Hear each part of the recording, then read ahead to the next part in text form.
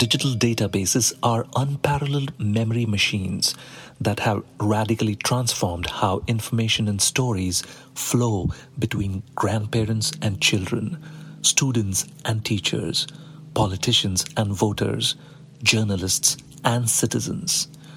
What Marshall McLuhan called the perfect memory of computers has, in our time, spawned a garden of competing narratives and conceptions of the past, the present, and the future.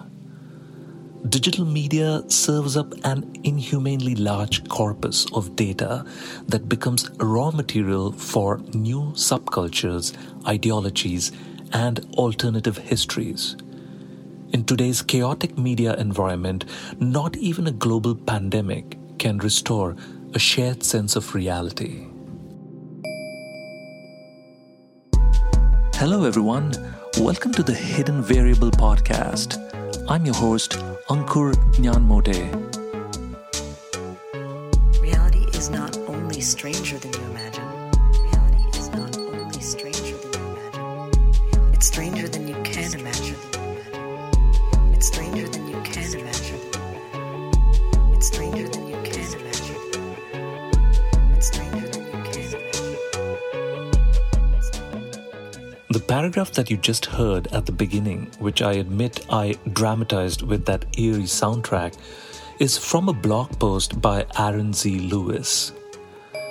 It gives a good gist of the conversation with Sanika Diwanji that you will be listening in on this episode of the Hidden Variable podcast. Sanika and I have been good friends over the past 5 years or so since we first met in India in our hometown of Pune. Our friendship has flourished through some common ideas and themes that we resonate with, especially regarding the overlap between science and art. Sanika is a journalist and an essayist who specializes in media research and communication. In this episode, you will hear us discuss the phenomenon of data and its relationship to stories as they relate with the hidden variables of our subjective and objective realities. This discussion was recorded on October 30th, 2020. What is your story with data? Let's start with that because that's your main area of expertise in these days, right? The relationship between data and storytelling, which is really, really relevant to things that I'm interested in as well. And for me, it's more of an academic interest from outside my field. But for you, as someone who has, for the past few years, worked in this area, I'm really, really curious to hear your story. I know bits of it, but this would be a good way of, getting a more upgraded version of it. Yeah, nice. So, well, first of all, I think I'm not yet an expert. What I'm trying to do is just figure it out on the go.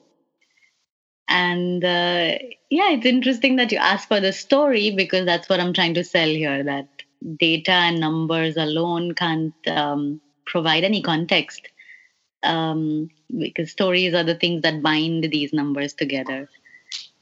And actually, growing up, numbers and statistics were really not my forte. I would look at numbers and go as far as possible from it. And ironically, that is also why I chose social sciences and journalism as my career option. But as I got more deeper into journalism, I realized that I can't escape data and numbers because to convince anyone of anything, especially today with all the fake news flying around, you have to back it up with some numeric observations, be it surveys, be it any kind of actual data from relevant sources. You have to back it up with facts and numbers. And data is everywhere around us today. The problem is that when I started working with an organization called Statista, I was doing data research. And I noticed that people were able to find data, to process it, and from a very information and IT perspective, clean the data. But very few people could actually write content that would process and make the data palatable to common audiences, normal everyday reading and understanding of all this data. And I realized that's where I step in because with my journalism background, I have content and communications experience as well. I can actually find the stories hidden behind those numbers. So I think what my niche is to find the human stories behind all the data and the raw numbers. What you said about data and context, because what a story does is it provides context. And without that context, the data is mute. There's no, it's like imagining the universe without the human observer. It's kind of pointless to get into any kind of philosophical discourse about what or what is objective reality because there's no observer. And what you said about data and stories kind of is a parallel conceptualization of the same sort of a relationship, because we have numbers as a convention that human beings created to make sense of the complexity in the world. At least that's one of the purpose for creating the entire field of mathematics or its modern fork, which is data analytics, right? So it doesn't mean anything unless we have a story around it. So that point really drives home some of the existential conundrums that human beings are facing in the 21st century, because we are not only watching data explode at an exponential rate. I mean, given COVID as an example, never before have human beings engaged with data to such a real-time extent before in history. And watching those graphs and numbers in the early days of the pandemic was this encounter with data becoming the story. Right, the numbers changing all the time, and you can see the numbers increasing in your country and then in your province and then in your neighborhood. And it was almost like the data was creeping in slowly. The numbers were, becoming part of your story to a deep extent. And that point really is worth appreciating in an entirely new context, so to speak, in these times. So that really is something I want to hear more about, regarding what your views on that are, because this being working in this field before the pandemic and when the pandemic hit, and now in the mid of this entire crisis, because we don't really know at what point we can even expect everything to get normal. So what is your take on that process, as all this time has just recently passed? I mean, we're talking about just a few months. Yeah, you're right. I mean, first of all, this corona, all of the time in the last few months, we've realized that as long as we have information pouring in, we can accurately map out a lot of the stories in the context of the pandemic. As long as we have the case numbers recorded, we have the data coming in, we can actually map out the whole world and how the infections are spreading. Even then, I think while working on the corona topic especially, I realized that in a country like India, for example, there is a lot of missing data or misrepresented data. And that creates problems because then false stories get reported. And it's very important to first get this deeply ingrained in all of our minds that not all data is always the right data, because it can also be out of context. It can also be misrepresented due to various vested interests. But we, as someone who has to go through this data and present it to people, I think it's of utmost responsibility to provide the right information. Having said that, I guess since data is everywhere around us today, it also becomes easily accessible. So even if one source doesn't provide you the right data sets, you can always turn to another set and find the information that you need. This whole thing about data and misrepresentation and represent that it's again quite fascinating and very thought provoking, because uh, what you're essentially saying is, and you can correct me if I'm wrong or add to it, is that we are really responsible for the stories that we write, like very, very responsible. And that is becoming more and more obvious when we point the focus towards how a misrepresented story or a misunderstood story can lead to a completely different outcome in history. I mean, we are really thinking of like time travel type of concepts over here, because you know how in Back to the Future, the Doc explains to Marty that going back in this time and all would actually lead to an alternate universe unfolding. It is kind of like that, right? I mean, if we don't take some kind of utmost care in writing the stories that we are writing in real time, then we are really responsible for the timelines that emerge out of these kind of stories. Because one of the things I recently read on a LinkedIn post was that good data let me rephrase that.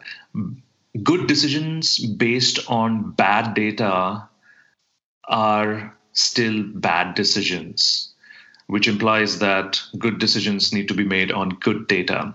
And of course, the converse of that is, you have to make those good decisions based on an element that is something else. It's not just the data, but it is the context that you spin around that data or construct around that data. And this really, for me at least, whenever I think about this in a serious way, it all boils down to how we understand the entire concept of stories. What are stories? I mean, do we have a clear understanding of what stories are? Because this is a story. You and I are having this conversation, and this is going to be converted into an episode, and then this is going to be put out there, and some people are going to be listening to it, and they have their own stories, and so on and so forth. And then there's a larger historical story that we are part of, where we are living in 2020, and the U.S. elections that are, going to be globally impactful or about to happen, and we are in the middle of a pandemic, and the whole world is thinking about so many new and old ideas in a new way. So what are stories? I mean, what is your take on stories as a social science, student or researcher? Yeah, this is very fascinating. I think if I think about it, humans have been telling stories through graphical and visual signs, symbols, and texts since we can remember. Like basically, our entire shared collective memories are based on the stories we've told ourselves and each other. So as an individual, I guess what I think is, when I'm old enough to look back on my life story, it'll be molded by the things that I tell myself as my story. Similarly, as a society, cultures develop and get extinguished based on the stories they tell themselves as well as others. And interestingly, I think you referred to astrological observations or something earlier. And if you think about presentations of like data visualization, as we would say today, was probably the astrological observation catalogs. So whatever we saw around us, someone noted these star alignments and planetary observations, and this data ended up telling so many stories about that the Earth is not flat. The Earth is not the center of the universe. So many ideas evolved out of data and interpreting stories. Um, and another thing is that stories are basically the most important way that we transmit information, because they play not only an important sociological role, but actual brain chemistry happens based on stories. It's been proven that stories, when we hear facts, two areas of our brain light up. There's the language processing and language comprehension. But when we listen to stories, the neural activity increases fivefold. That certain chemicals like dopamine and cortisol are shown to be released if stories are told to the participants of observations. And these chemicals are shown to increase our empathy, our focus, and our memory retention capacities. So I think this is itself very grounding to know how stories play a role in our lives and in how we interpret the world. So now what you just described, we don't even have to get too deep into the neuroscience to appreciate this, because think about, and any person can relate with this, think about what the difference is when we go through an extended phase of social isolation or loneliness. We all have experienced that sort of a phase at many points in our lives. Each individual goes through some phase in their life where they just find that all the human inputs have kind of gone to zero for an extended period of time. I mean, if you do Vipassana meditation or something where you deliberately isolate yourself from all inputs for an extended period of time, that's an experimental kind of condition. But it happens to us by chance at some point or the other in our life. And when we come out of that phase, essentially it happens with an interaction with another person. Because our loneliness as an individual gets replaced by a relationship, which is really the core of social organization, if we have to pin it down in a reductionist fashion. So falling in love or meeting the person who becomes your best friend, or engaging in any kind of a social contract that is based on interaction with another person is essentially a fork in the story, isn't it? So you are a character. There's another person who's a stranger who is a character. They are living their own individual stories in space and time. And at some point in space and time, your story and that other person's story intersects. And a relationship blooms out of it. Of course, that doesn't always happen. Lots of our interactions with people are just passing events, strangers, small conversations, and we never see that person again. But then there are some interactions that happen that redefine our entire story. We become a new person almost. And this is very relatable in any kind of long-term relationship. But it is literally, if I have to go one level more meta than this, it is literally responsible for each person's individual existence, isn't it? Because if the story of our individual stories of our parents did not intersect at some point in history, those social interactions would not have been possible, because of which we come into existence in this world. And each person's story begins with the story of these two people who are responsible for their biological existence. So without getting into too much of even the details of the science behind it, it is obvious that the moment we interact with another person, something happens that is transcendental across dimensions. It's a biological phenomenon. It is a social phenomenon. It is this abstract, magical, story-like thing that happens in the evolutionary timescale of the universe.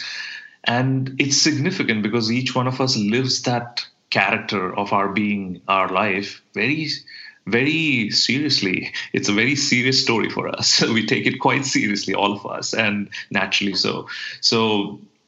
So yeah, I mean, expressing it as a biochemical, neurophysiological kind of an event is exciting, because there's almost like some kind of a fractal representation over here. The neuronal crosstalk that happens in the brain is expressing as the crosstalk between people happens with a handshake or hello, or and a whole new story starts happening. That's pretty much getting into the more romantic expression of literature and I don't know, social phenomenology. Yeah, exactly. It is, right, because when you interact with someone, you put your story out there, and then there is this chance that the other person interacts back or not. But well, if we have to pen it down, then the most basic elements of any effective story would be, there are characters, there is the setting, there has to be a plot and a conflict, and then you have a resolution. And they don't always have to be in the same order, but these elements bind what we call a story. And it can be a living story or something you write as a novel, or even data stories. They have to follow the same path. Because if I just present my story without a context or even a conflict, it doesn't make the resounding impact that I would like. And if I do introduce any kind of a little exciting stimulation in terms of my life story or a society, then instantly the attention is drawn to it. That what happened? I want to know more. Can you give me the resolution that you set me up for? Yeah, it goes back to what you were saying earlier about patterns and paradigm shifts. Throughout our human history, which is our species story, that's so hard to say, so many S's over there, is basically an unfoldment of these events and milestones that are associated with us noticing different patterns of nature and reality, or us winding up creating new patterns that were somehow the expressions of how we saw nature. Like art is, it's ultimately art that human beings create is an output that reflects how that artist is relating with their reality. And we all live in these individual worlds and individual storylines that interconnect on some kind of a network. Yeah. Where it becomes uncanny when we look at data networks and how social networks basically run data and stories. I mean, it's no coincidence that Instagram and Facebook and LinkedIn all have that story feature becoming more and more popular as time goes by, because there is this odd, or at least it all illustrates that there is this odd happening going on with human beings as we are interested in each other's stories, and we finally have a tool that gives us access to infinite stories at any given moment of time. The amount of data that is being shared on the internet, increasing over, if you plot it across the past few years, it is bound to look like an exponential curve. I mean, I have not looked at this data myself, but I'm sure it's out there, or probably you know something about it.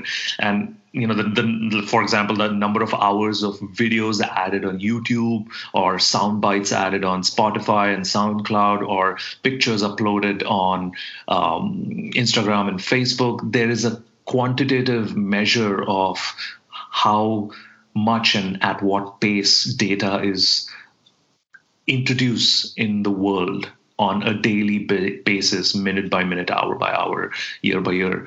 And it's bringing forth something very interesting about what it means to be a human being in the 21st century.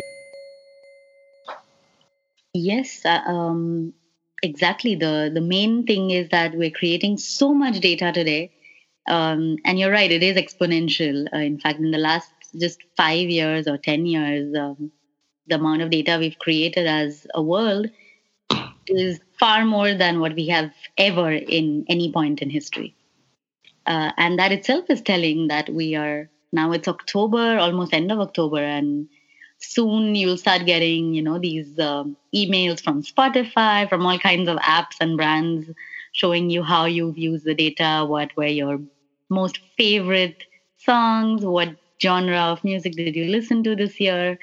And basically everything we do in the day is sort of put down into numbers, and quantified by brands today. And this is important to do as well, because as long as you have the data, you are able to provide insights to your customers or even to yourself about what you're doing, about your growth, about anything. And and contrary to popular belief, I guess data storytelling is not simply data visualization or analytic reporting, Mm-hmm. or just a handful of stats in some PowerPoint presentation somewhere. I think it is the blending of two worlds. It's hard data and human communication. So it's this compelling narrative crafted around and anchored by the compelling data. So like we said earlier at the beginning of the conversation, it is bound by the right data. It is bound by the right communication. And and a lot of times communication is siloed, where it's either the engineering front or it's the humanities, the social science, or people who do content writing. But this bridge is what makes data stories data stories. Otherwise, it's just data or it's stories. Right. And, Like a conspiracy theory is a story without data. yeah, exactly. Now, one other aspect of all of this is language, which is the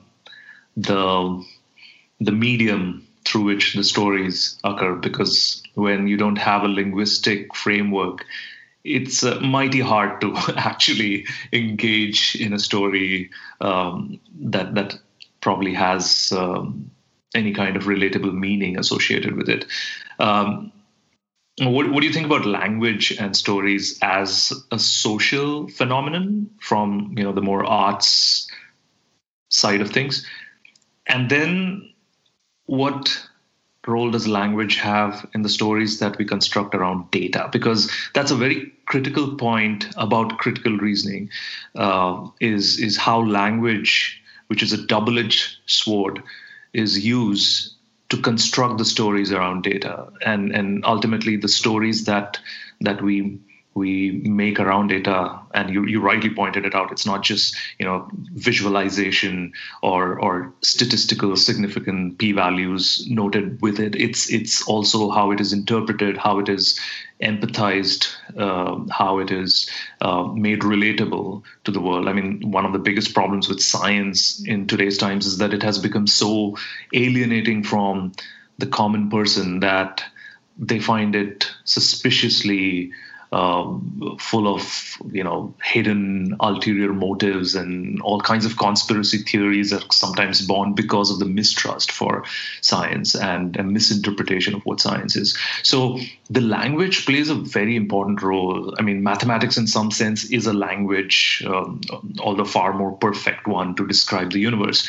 But when we layer it with languages such as, let's say, English or Hindi, Sanskrit, or our local languages, we create the context in the context of that linguistic framework. So I wanted to hear what you think about some of these aspects of language, data, and the unfoldment of stories. Interesting, yeah. The language part, though, I will extend it to include visualization as the language itself. Sure. Honestly, I think visual representation is something that our brains process faster than language, as you pointed out, as Hindi, Sanskrit, English, or anything else. So if you can see a story, you don't need a language. In the same way, if you can see the data, um, you can add a linguistic context to it, of course, but it kind of transcends the boundaries of language. And when you visually process your data, you can also make it easier to retain information and remember it. So that's why I think I got fascinated in this field even more, because it allows me to kind of creatively explore quantitative information without compromising on the communication part of it. Um, for example, I recently came across a book which very interesting, that the author, what she tries to do there is try and she tries to condense her own everyday experiences, quantify data, and visually narrate it by means of sending letters to her friend across. So this author is in the US, and she's sending letters to her friend in the UK by visually sort of quantifying the data of everyday activities, like how many times did I check my phone today? And then she would draw these beautiful, say, data visualized stories of any shape or any colors, how many steps you took today, how many um, meals did she have in a month, things like that. And I think this is very fascinating, and I'm going to try and do that experiment myself, where I could I could observe my own patterns, I could observe my own data, so to say, and tell myself the story that I need to know about myself. What is this book? Do you have the name? I do. Let me just check. It is by Georgia Lupi, and it is called Dear Data, and Stephanie Posavec. This is where I also wanted to ask you, like you pointed out earlier that processing data can become a paradigm change in how you look at different parts of your life. I remember that you told me your own story of how you observed these branches, sort of connected, that the universe has a similar pattern of branching out. Is that right? Yeah, but it's not a new way of looking at the world or the universe. Many people have actually talked about this, and it's actually quite intuitive to think about branching patterns as some kind of a motif in the way reality is structured or organized. And even if you think about stories, they're essentially branches of some phenomenology, right? Like, I mean, you know that I'm a big fan of Pink Floyd, and there's this line from their Medal album, the song Echoes. There's this line that strangers passing in the street by chance to separate glances meet, and I am you, and what I see is me. This particular part of the song says so much about how stories are branch points. So we meet strangers. Before any person becomes a significant person in our life, that person is a stranger. I think that's a very clear-cut kind of a demarcation, right? I mean, you don't know a person, and suddenly you're introduced to a person, and then you know this person's name, and you start taking in and sharing a lot of data with each other. And as the relationship matures, you create this whole new fork in your story, and that person does the same thing. They create a fork in their story, and it becomes now our story. And going back to that description of the biological framework of looking at stories, all of us are born into this world, thrown into this being because of the intersection between the stories of our parents. Our father and our mother had to, have these things happen in their story individual story to put them in contact with each other. And that leads to a fork, a branch point that becomes us as a result of that interaction. So if you envision this, all across the planet as, babies are being born into the world, you can see that it's everywhere is just a branch point, which is now generating a whole new world and a whole new story in itself. And then that baby will grow up, in another 20, 25 years. And again, you'll see more branch points coming from it. And this almost gene-based, very reductionist, Darwinian kind of way of looking at human evolution is an algorithmic kind of a process at the end of it, and it's got this branching motif in it. Whether the universe is a branch pattern or not is I don't know what the physicists would say about this, but if you look at the picture of the largest structure in the universe, the largest structure made of matter that you can envision, the picture is a very branched web kind of structure. The supercluster of all the galaxies that they show as the biggest picture of the universe is essentially it's this massive branched structure on which our galaxy is one small pixel, which means that we are essentially our planet is essentially equivalent to some kind of a subatomic quark at that scale. And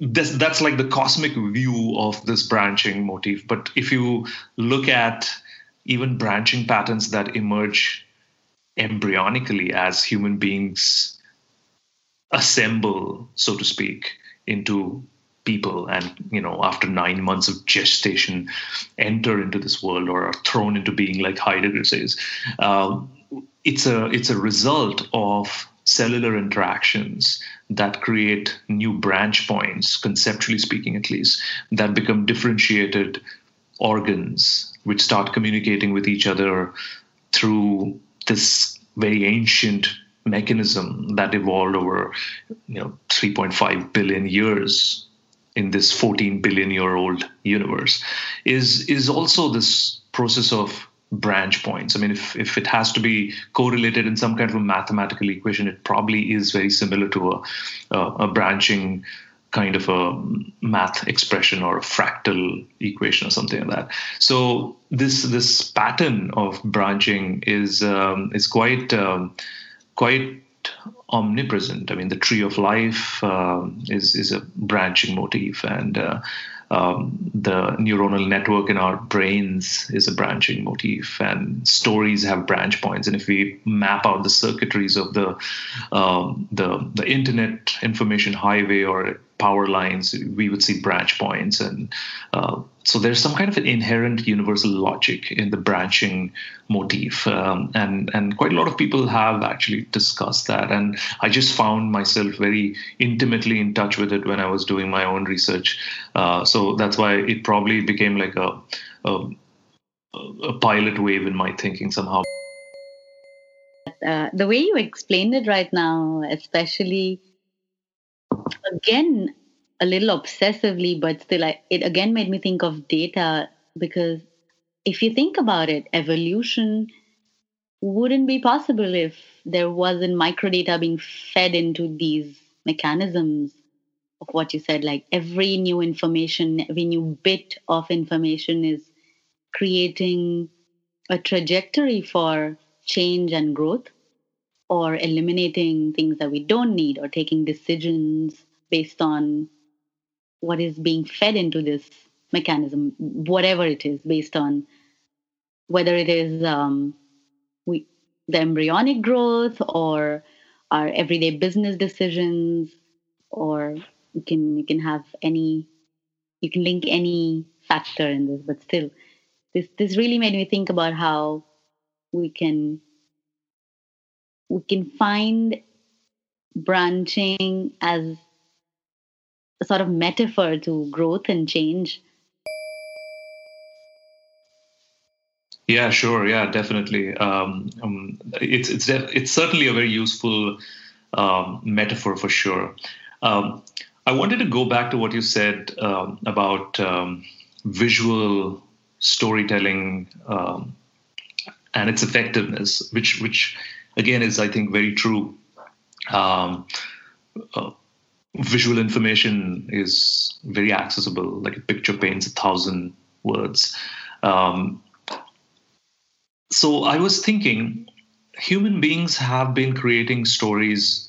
If you have to list out the various formats in which human beings have been creating stories, we could say we have been creating stories visually in the form of paintings, and maybe we can go as far back as those ancient caves with handprints on them in France, and the name is escaping me right now. But so there's that one format, painting, and you can go all the way to Renaissance, and you can talk about world, different kinds of paintings throughout the world, and then come to modern art and data and art blending into this new form of beautiful data sort of a field. So there's that one. There's that branch, so to speak. Then there is the branch that is encoded linguistically, which is you can think of fiction, literature, poetry. And poetry is an interesting one because it kind of bends the nature of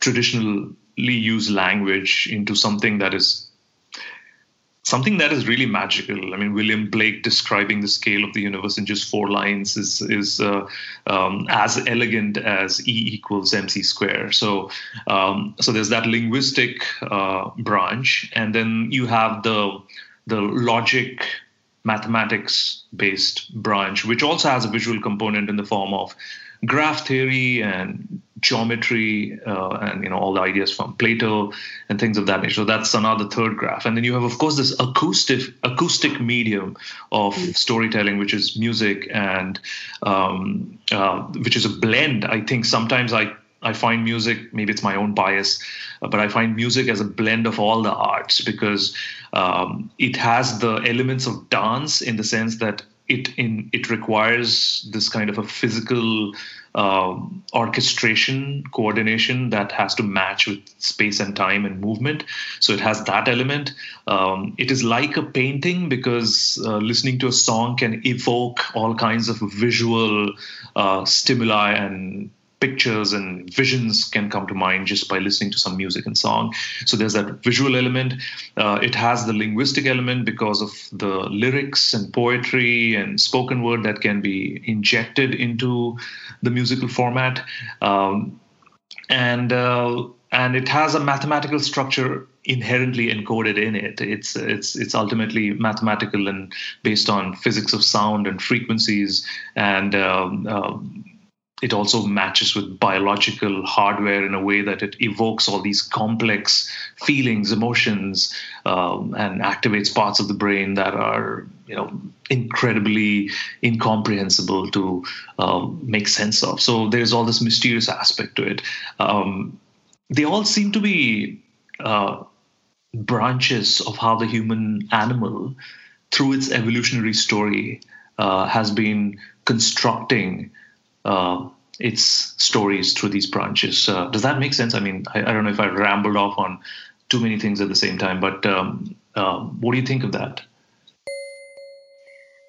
Honestly, when you were talking about the music part of it, I kind of beg to differ that Okay. for me, the bias lies in the culinary arts. For example, just the act of cooking something is what I think is the greatest art, if I can say. Oh, yes. It has the sound element, it has the visual element, it has the taste stimulation, and it also has chemistry, which unfolds in a way. Oh, fantastic. I also missed what you were saying because I guess it's lunchtime, but that happens to me all the time anyway. Oh no! How could I forget gastronomy? That is probably more fundamental than any of these things, because if we can't feed ourselves, we can't make any of these art forms. Forget about music, dance, anything. If we can't feed ourselves, there is really no way we can do anything that we do as human beings. Which is a very interesting evolutionary point to consider, because one thing that sets us apart from the rest of the animal kingdom in terms of how we nourish ourselves is through the art of, the culinary art, right? Which is connected to our story with fire. We are the creature that tamed this force of nature, and it allowed us to cook our food, and then our understanding of herbs and tastes, as it became more complex, as we started experimenting with it, has evolved into this very sophisticated art form that the MasterChef series puts in some kind of an intense competitive way, but we all appreciate a good meal, and there's this very tactile, sensory engagement with reality through the art of cooking. So yeah, I'm glad you brought that. It completely skipped my mind, even though I was sipping on this delicious smoothie that is there on my desk. I guess you refer to something about visual representation of data, or using the language element to represent data. Is that what you asked? Yeah. So to answer that, I would say, for me, when I got interested in this field, the first thing I had to understand was what is data, because I come from a purely social sciences background and I have no clue about the jargons and the terminologies and their accepted usage. So when I started looking at what data is, I came across this well-known sort of visual model that is popular in data analysis trainings. This pyramid, you can visualize it and see. It's kind of like Maslow's hierarchy, the pyramid. Right. Except here, it's showing how data is on the bottom, because it shows the unprocessed bit of observations. Information comes next, then there is knowledge, and then finally there is wisdom. So when I think of how data is either represented or just what it is, I like to give the example of thinking of data like the pixels in a photograph, because each pixel is like a packet of information.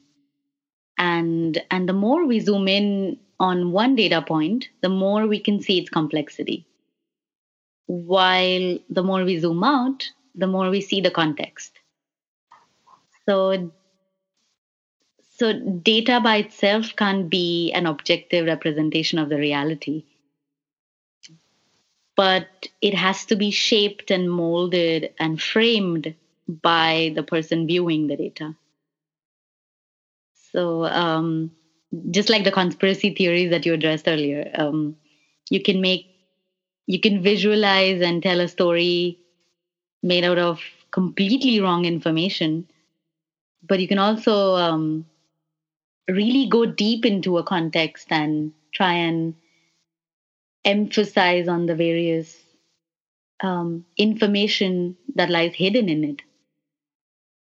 Yeah, definitely. I see what you're saying about the visual component as well. You're right, because it's our eyes that process information predominantly in terms of everything in nature. Like the visual cues really give one of the most high resolution contexts about reality for us. So when we see a graph, for example, a pie chart or a bar chart or a Venn diagram, which allows us to interface with the data that is behind it. It's definitely, I agree, it's one of the strongest entry points for us to start making the story around that data. It's like that proverbial elephant and those blind people touching different parts of the elephant's body and imagining a different creature. That sort of a thing, and opening up the eyes essentially gives you the true picture of the context in which those micro perceptions are built up and stories are built up. Am I reading that interpretation right? What you were trying to say about the visual aspect of data being... Exactly. Yeah. No, I get it. I totally get it, because the language part comes after it as you communicate it in. It's almost like adding a new layer on the painting. Like there's a basic framework created by a visual representation of the data, and then the language plays the role of cementing it in some ways to make it into a communicable piece or story, so to speak. So that's pretty interesting. I loved all of that. The visual metaphor of the pyramid and information hierarchies from data to wisdom. Then the importance of context and perspective based on zooming in and zooming out. And the pixel metaphor. That was definitely interesting. That does make a very strong... It actually presents the flow of data in a very coherent model. Yeah. The other thought that came to my mind was, sometimes you have to see the data being visually to process. For example, when we talk about climate change and this 2-degree or 0.5 degree temperature change and how it'll affect us, most people's understanding or ability to kind of process abstract information like this is a little challenging. And one platform by National Geographic, I think they have a exclusive climate change dedicated data stories webpage. And over there, I came across this visualization of what will happen once the temperature crosses the stated mark of the 2-degree change. And they have sort of used the web page itself as a place where they would show what happens. So as you scroll down the page, you see this image of iceberg melting. And as you scroll more and more, cities start going underwater. Then you see how different parts of the earth will submerge. You see how forests are being overtaken by these forces of what will happen when climate changes. And it was amazing for me to see how, using complex coding and the technologies available to us today, you can actually go one step closer to the audience and let people play around with the data that you have. And this is where the power of explorating data and data stories comes in. Because if you have an interesting data set and, say, competent coders who can make interactive websites like these, it allows people to sort of click on various elements that you want to have them explore and understand, and they can do it at their own pace and interest. So the exploratory nature of data and data stories is something that we're still trying to find, and it's an ongoing process at the moment in 2020. Yeah, and it's exciting because what you're essentially saying, or at least what I was hearing a lot while you were describing that, is you're talking about an intersection between science and art, because there is this element of visual storytelling, or even, let's say, linguistic or whatever, the art of storytelling that is associated with the data component. You need good, rigorously harvested data. You definitely need to have very strong statistical tools and thorough kind of mathematical treatments to make sure that your data is clean and it's accurate and it's representative, and it can be molded and modified if new data and evidence comes in. So all those requirements of critical reasoning have to be definitely be there in the methods of collecting and organizing data. But in terms of communicating it effectively to the widest possible audience so that the message is incontrovertibly delivered to the audience is an art. And in the 21st century, what is becoming more clear is that an interdisciplinary dialogue between the humanities, the social sciences, arts, and the hard sciences should happen, because that's what is anyway happening when we're looking at the interdisciplinary nature of data science and data communication around stories. So, I mean, it's exciting and urgent, and there needs to be more emphasis on that interdisciplinary crosstalk. So true. I mean, I couldn't have explained it better. Yeah, this is exactly what I was trying to. This was the thought I was trying to grapple with: the intersection of art and science, or the interdisciplinary nature of knowledge itself. Yeah, I mean, in a way, it itself is a story of the archetype of the scientist and the archetype of the artist meeting together and having a new branch point. Yes. The last time we spoke, I think we referred to this, that right, how knowledge can, expand. We know so much, but just if people talk across the table to others who are doing something completely out of their bubble, so much information, knowledge can be exchanged, and insights can be drawn from each other. No, absolutely. And it is the need of the times. I don't think we can afford to go on into the 21st century being completely disconnected as different disciplines of human thought. What is needed more so than ever is more connectivity between wider disciplines. They need to, we all need to evolve our communication to the point where we can talk and understand with each other, so that some of the crucial problems in the world which need solutions, they actually have those solutions hidden in this crosstalk and the potential that such a collaboration can come up with. It's not an easy thing to present, though, because even though there are many efforts towards integrating science and art, it's not a paradigm that has been present in our institutionalized academic world, at least for a while now. I mean, in the past, philosophy was what united both these endeavors, but I think it's time for a second renaissance, so to speak, for science and art to again kind of fall in love with each other. For sure. This particularly always amuses me, because while I was still in India, my first master's degree is MSc, like a master's in science in communication studies.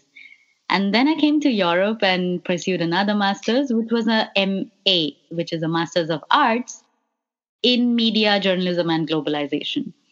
And then I noticed that in Europe, somehow humanities, social sciences are very alienated from the pure sciences. Call it some sort of a snobbish behavior, or something that must have changed in perception of how the arts and pure sciences are viewed. But I don't take that argument anymore, since today art can be anything. In fact, most of my friends who are artists are using technical interfaces to pursue their art. Very rarely do you exclude technology or science from art anymore. And where do we draw the line of how someone becomes a scientist or an artist? Right. They're really not that divorced from each other. Yeah. In fact, what you just said about the big chasm between the science and art community, it's like trying to imagine, the party of the town in which you invite both, people from both the departments and see what happens. I mean, that would be an interesting experiment. I think that should be carried out in every university where it's a social event where you just blend these artists and scientists together. But when we try to imagine it, you can easily see that beyond a particular threshold, the interactions between scientists and artists either could be extremely fruitful because they have somehow managed to step out of their own, matrix of realities and then being able to connect with the other discipline. Or the other extreme of the possibility is that they will just, throw in a cold shoulder at each other because they can't even begin to imagine interacting with someone from the opposite discipline. So it almost seems like there need to be more mechanisms to catalyze the chemistry between artists and scientists. At least that needs to be the first step to kind of explore the potential of what such collaborations might actually lead to in the future. It's definitely, you're right. I mean, Europe is an example, but that's true even in North America. That has been true in India. And in that mainstream view, somewhere there are small islands where artists and scientists find befriending each other and realizing that so much more can be accomplished through the dynamic equilibrium that can be struck between these two disciplines. Yeah, I think you are a perfect example of this, that you're trying to get this equilibrium between your own identity as a scientist and an artist. Yeah, it has been, I have to be honest, it has been quite insane to kind of come to terms with the duality within your own psyche, because pragmatism dictates that you choose a simple solution that stabilizes your personality and career and whatever you have to do in this world. So once you commit to a discipline, pragmatism would say that, you do stick with that and, get good at it. Mm. But I really wasn't able to separate both these impulses in my head, and I never got good at either one of them in any kind of an extraordinary way at all. So I find myself in a very unique position where I'm a beginner in both fields, but not both fields as individuals, but as some kind of a chimera. So the initial process was very shocking. It was very uncomfortable, destabilizing, lots of weird, personality-related aspects emerging as you experience this whole turbulence going on in your head. But as it started settling down, what I've been extremely thankful for is that I have found people in both disciplines, in science and art, who are willing to have this conversation. And this present conversation that we are having right now, I mean, this is the first time we're recording it, but we've had this before too, is an indication that there is a genuine interest for this sort of a cross-communication, this sort of collaboration. It's not that this is just some kind of this is not just empty philosophizing that does not bear any kind of pragmatic real-world application. I think the argument that you and I both would probably try to fine-tune is that this kind of a collaboration is essential, even more so in a world that is getting more and more inundated by data, a world that is getting more and more interconnected as our communication technologies are becoming more sophisticated, a world that is becoming socially and politically more complex than it has ever been before, where individual psychology, mental health, social ethics, everything is becoming extremely relevant to consider. Environment is a big, big thing that if we don't understand if we don't understand the relevance of the environmental crisis to our own lives, then all this progress and all this wealth and all this technological prowess and everything that we are so proud of, even though we are the only creatures in this huge universe who has that kind of a resume, all of that would be moot and redundant if we go on a self-destruct branch of the story. So it has from a psychological chaos, it has now started becoming some kind of an evangelical mission to kind of catalyze this interdisciplinary dialogue, at least. So I find that this kind of a conversation is actually a means towards that end. For sure.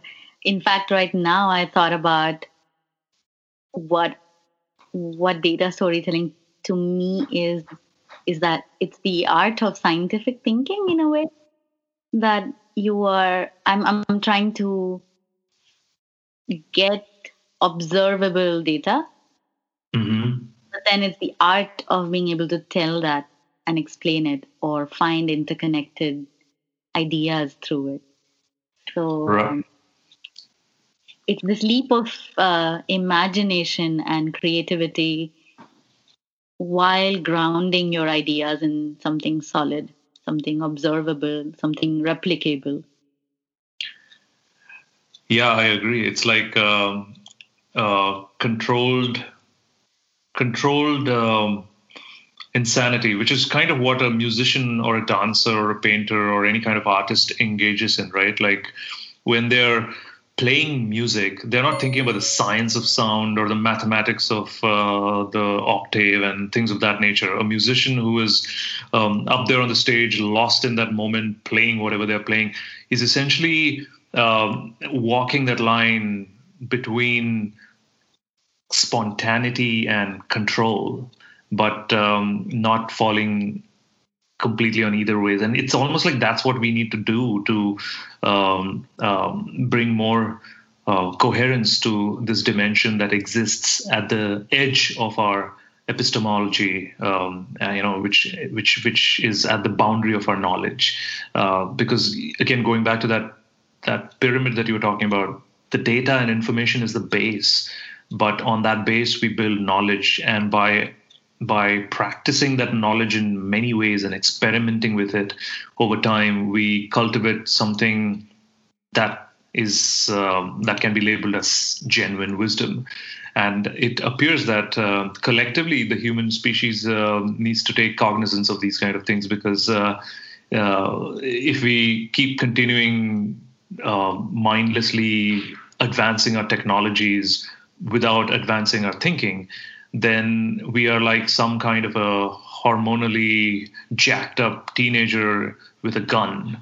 And that could be quite self-destructive. And this is something that really started becoming more and more obvious once these kind of conversations started happening more openly compared to how at least I experienced them a few years ago. So, yeah, I mean, it definitely is needed, is at least my view.